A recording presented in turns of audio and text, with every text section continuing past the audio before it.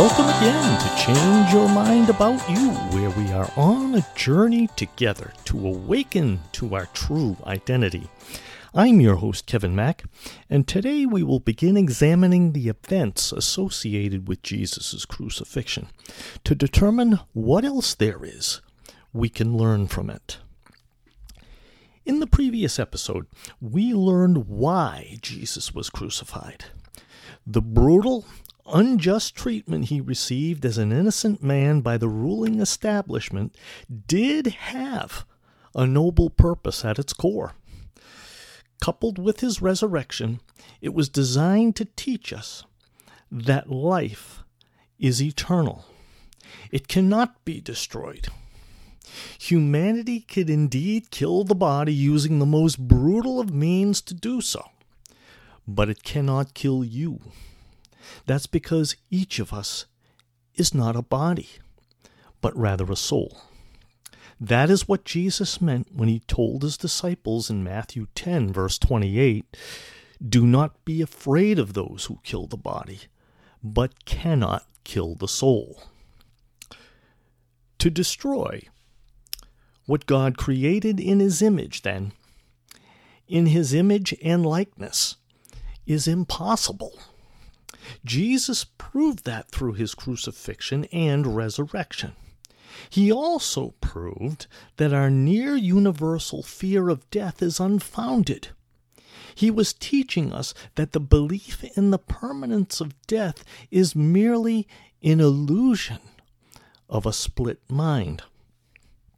So all of this that we just mentioned summarizes why Jesus was crucified. But how did he handle the entire process? What was he attempting to teach us as he went through this ordeal? What aspects of his character did he demonstrate to us for our learning? In the previous episode, we saw how he freely spoke about what was to happen to him both in person and during prayer prior to the event. In this episode, we'll look now at the event itself to see what Jesus was teaching us through his experience. Let's begin now by observing how Jesus responded to the betrayal of Judas. This was pretty much where it all began. Let's go to Matthew chapter 26 and verses 47 through 50.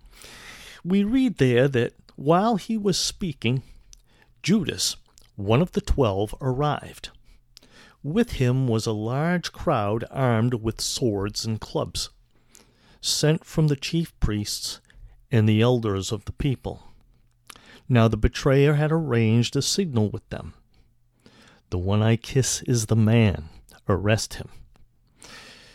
Going at once to Jesus, Judas said, "Greetings, Rabbi," and kissed him. Verse 50. Jesus replied, "Do what you came for, friend." It's clear from this scene that the chief priests anticipated the possibility of a violent confrontation. So they sent a large crowd armed with the swords and clubs. Now when Judas approached Jesus to have him arrested, he greeted him with a kiss. Now, a kiss at that time was a symbol of acceptance and friendship. But here, Judas chooses it as a symbol to prompt Jesus' arrest. To say that our friend Judas is demonstrating his inner conflict here is an understatement. Yet Jesus undoubtedly knows this. So how does he reply to Judas? He says, "Do what you came for, friend." The Greek word translated friend here is hetairos, Hetairos, which means comrade or partner.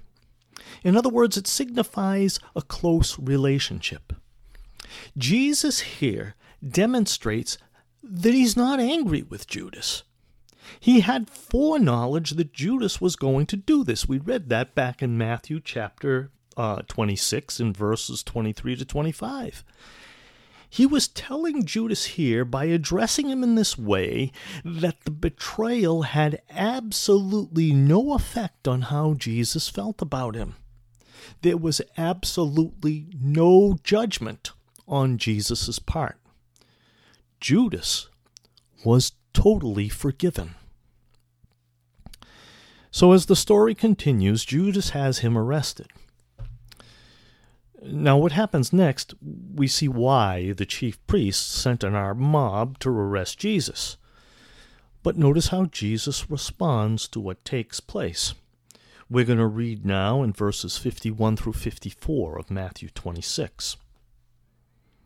So Jesus gets arrested, and with that, one of Jesus' companions reached for his sword, drew it out, struck the servant of the high priest, cutting off his ear.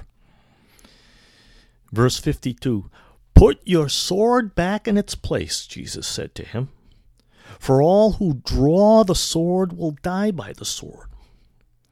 Do you think I cannot call on my Father, and he will at once put at my disposal more than 12 legions of angels?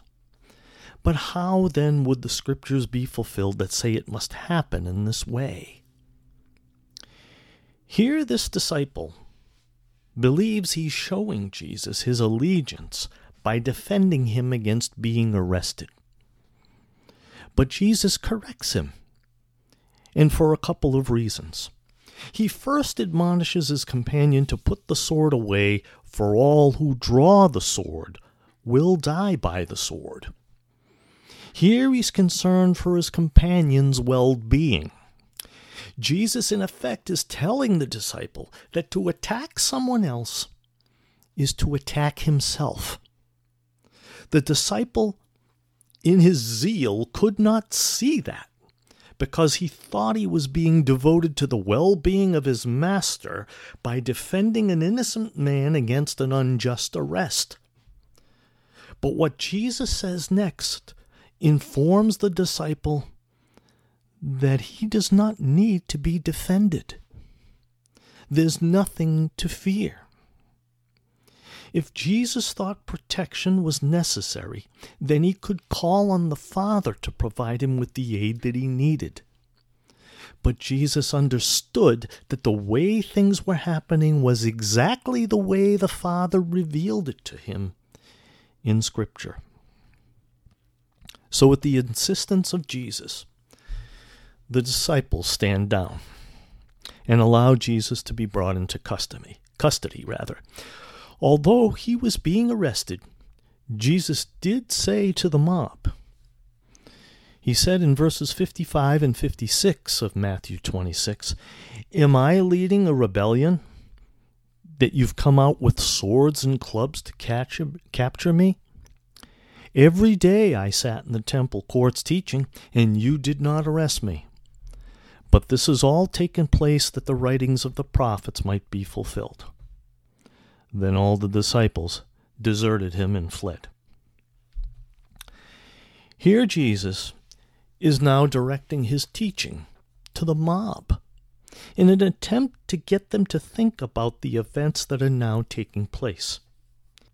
He begins by pointing out that his teaching was very public and was nonviolent in nature. They had heard him before, and he demonstrated that fact again to them in the way he handled his disciples' violent act. So why all the swords and clubs? He is attempting to get them to examine their thinking, since thought precedes action. Jesus, in all his daylight teachings, prompted peace. These people heard him teach. Why, under the cover of darkness, did they think he would be different and become violent? Obviously, at this point, the mob had not thought things through. They were just simply following their orders. They did not question the logic of their overlords. The mob just did what they were told. Or perhaps, if they did question the chief priests, they would likely have faced adverse consequences themselves and didn't want to do that, so out of fear, they just did what they were told. In any event, Jesus, knowing that these events were supposed to happen in this way, cooperates with the mob and goes with them. They now take Jesus to the high priest, where also the other chief priests and elders are gathered to conduct a mock trial. Let's pick up the story in verses 59 and 60 of Matthew 26. It says there, "The chief priests and the whole Sanhedrin were looking for false evidence against Jesus, so that they could put him to death. But they did not find any, though many false witnesses came forward." Verse 59 tells us that this is not a legitimate trial. The whole governing body was looking for evidence to put Jesus to death, but they couldn't find any charge that would stick. Jesus remained silent as all these charges were brought against him. He did not defend himself. He felt no need to. He just overlooked what was being said, knowing that it was false. But now comes the point where the high priest questions him and says, "I charge you under the oath by the living God." This is Matthew 26 and verse 63. "I charge you under oath by the living God. Tell us if you are the Messiah, the Son of God." Now to this question, Jesus makes the decision to respond. Why?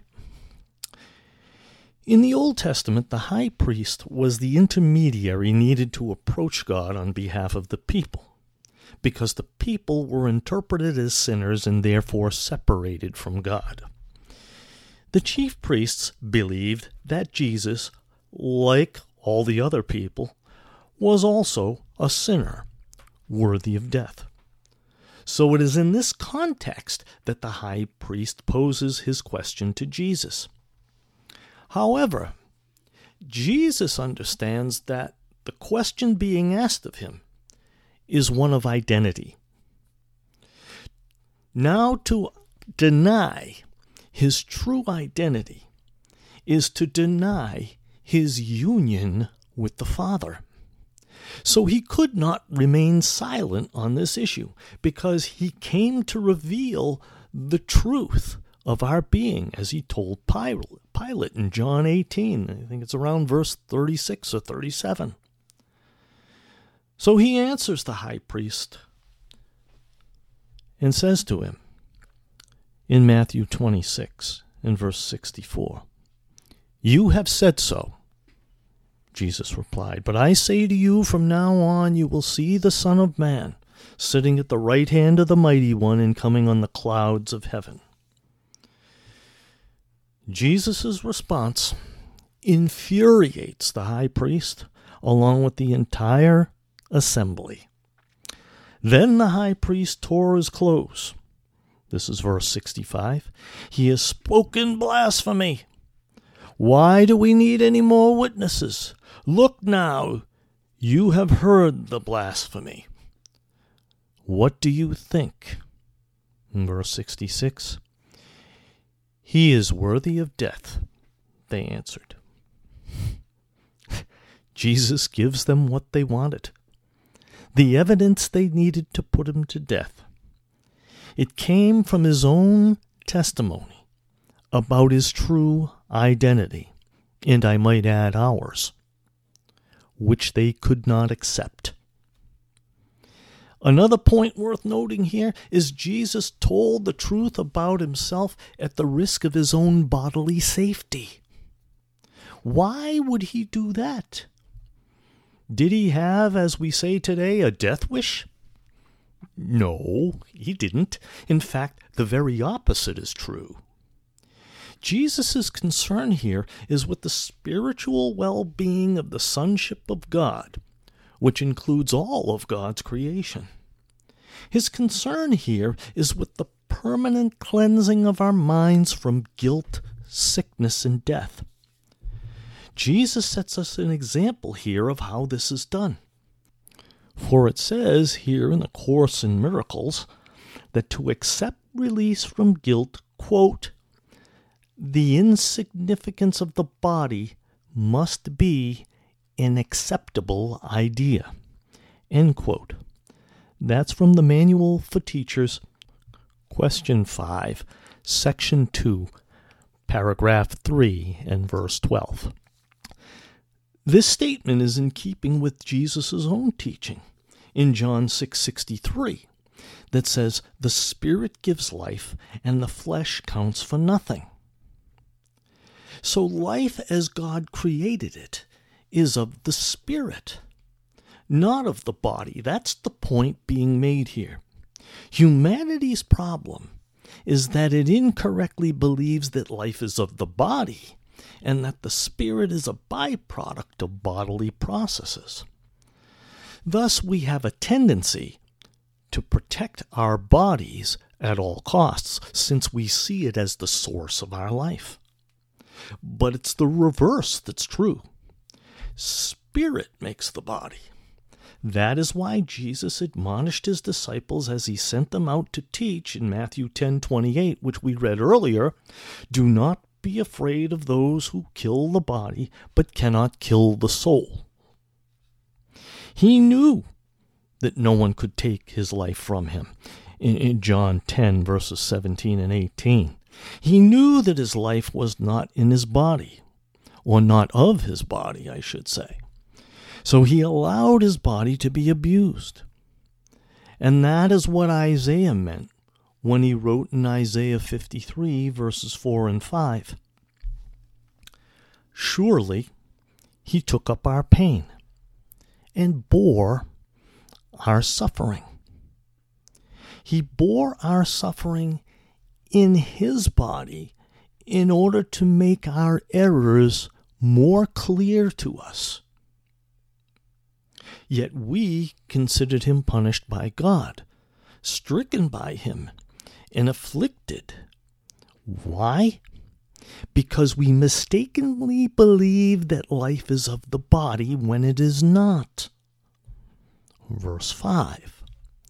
But he was pierced for our transgressions.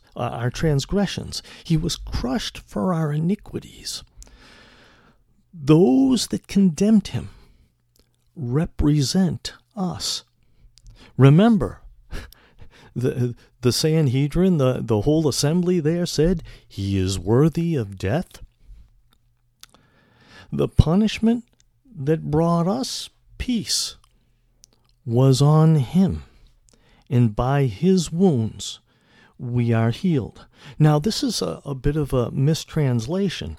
The Hebrew word translated punishment in verse 5 is actually better translated as instruction or discipline. Thus, a more accurate reading is the instruction that brought us peace was on him. He knew what he was doing. He knew what he was trying to teach us. And by his wounds, therefore, we are healed. Why?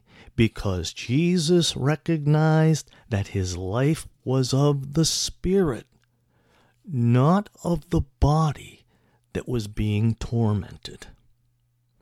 Thus, he knew that to allow his body to be beaten and killed would have absolutely no effect on his life whatsoever. And if we can also accept that interpretation as being true, then by his wounds we have been healed. So with that said, we will bring this episode of Change Your Mind About You to a close. Thank you for listening today.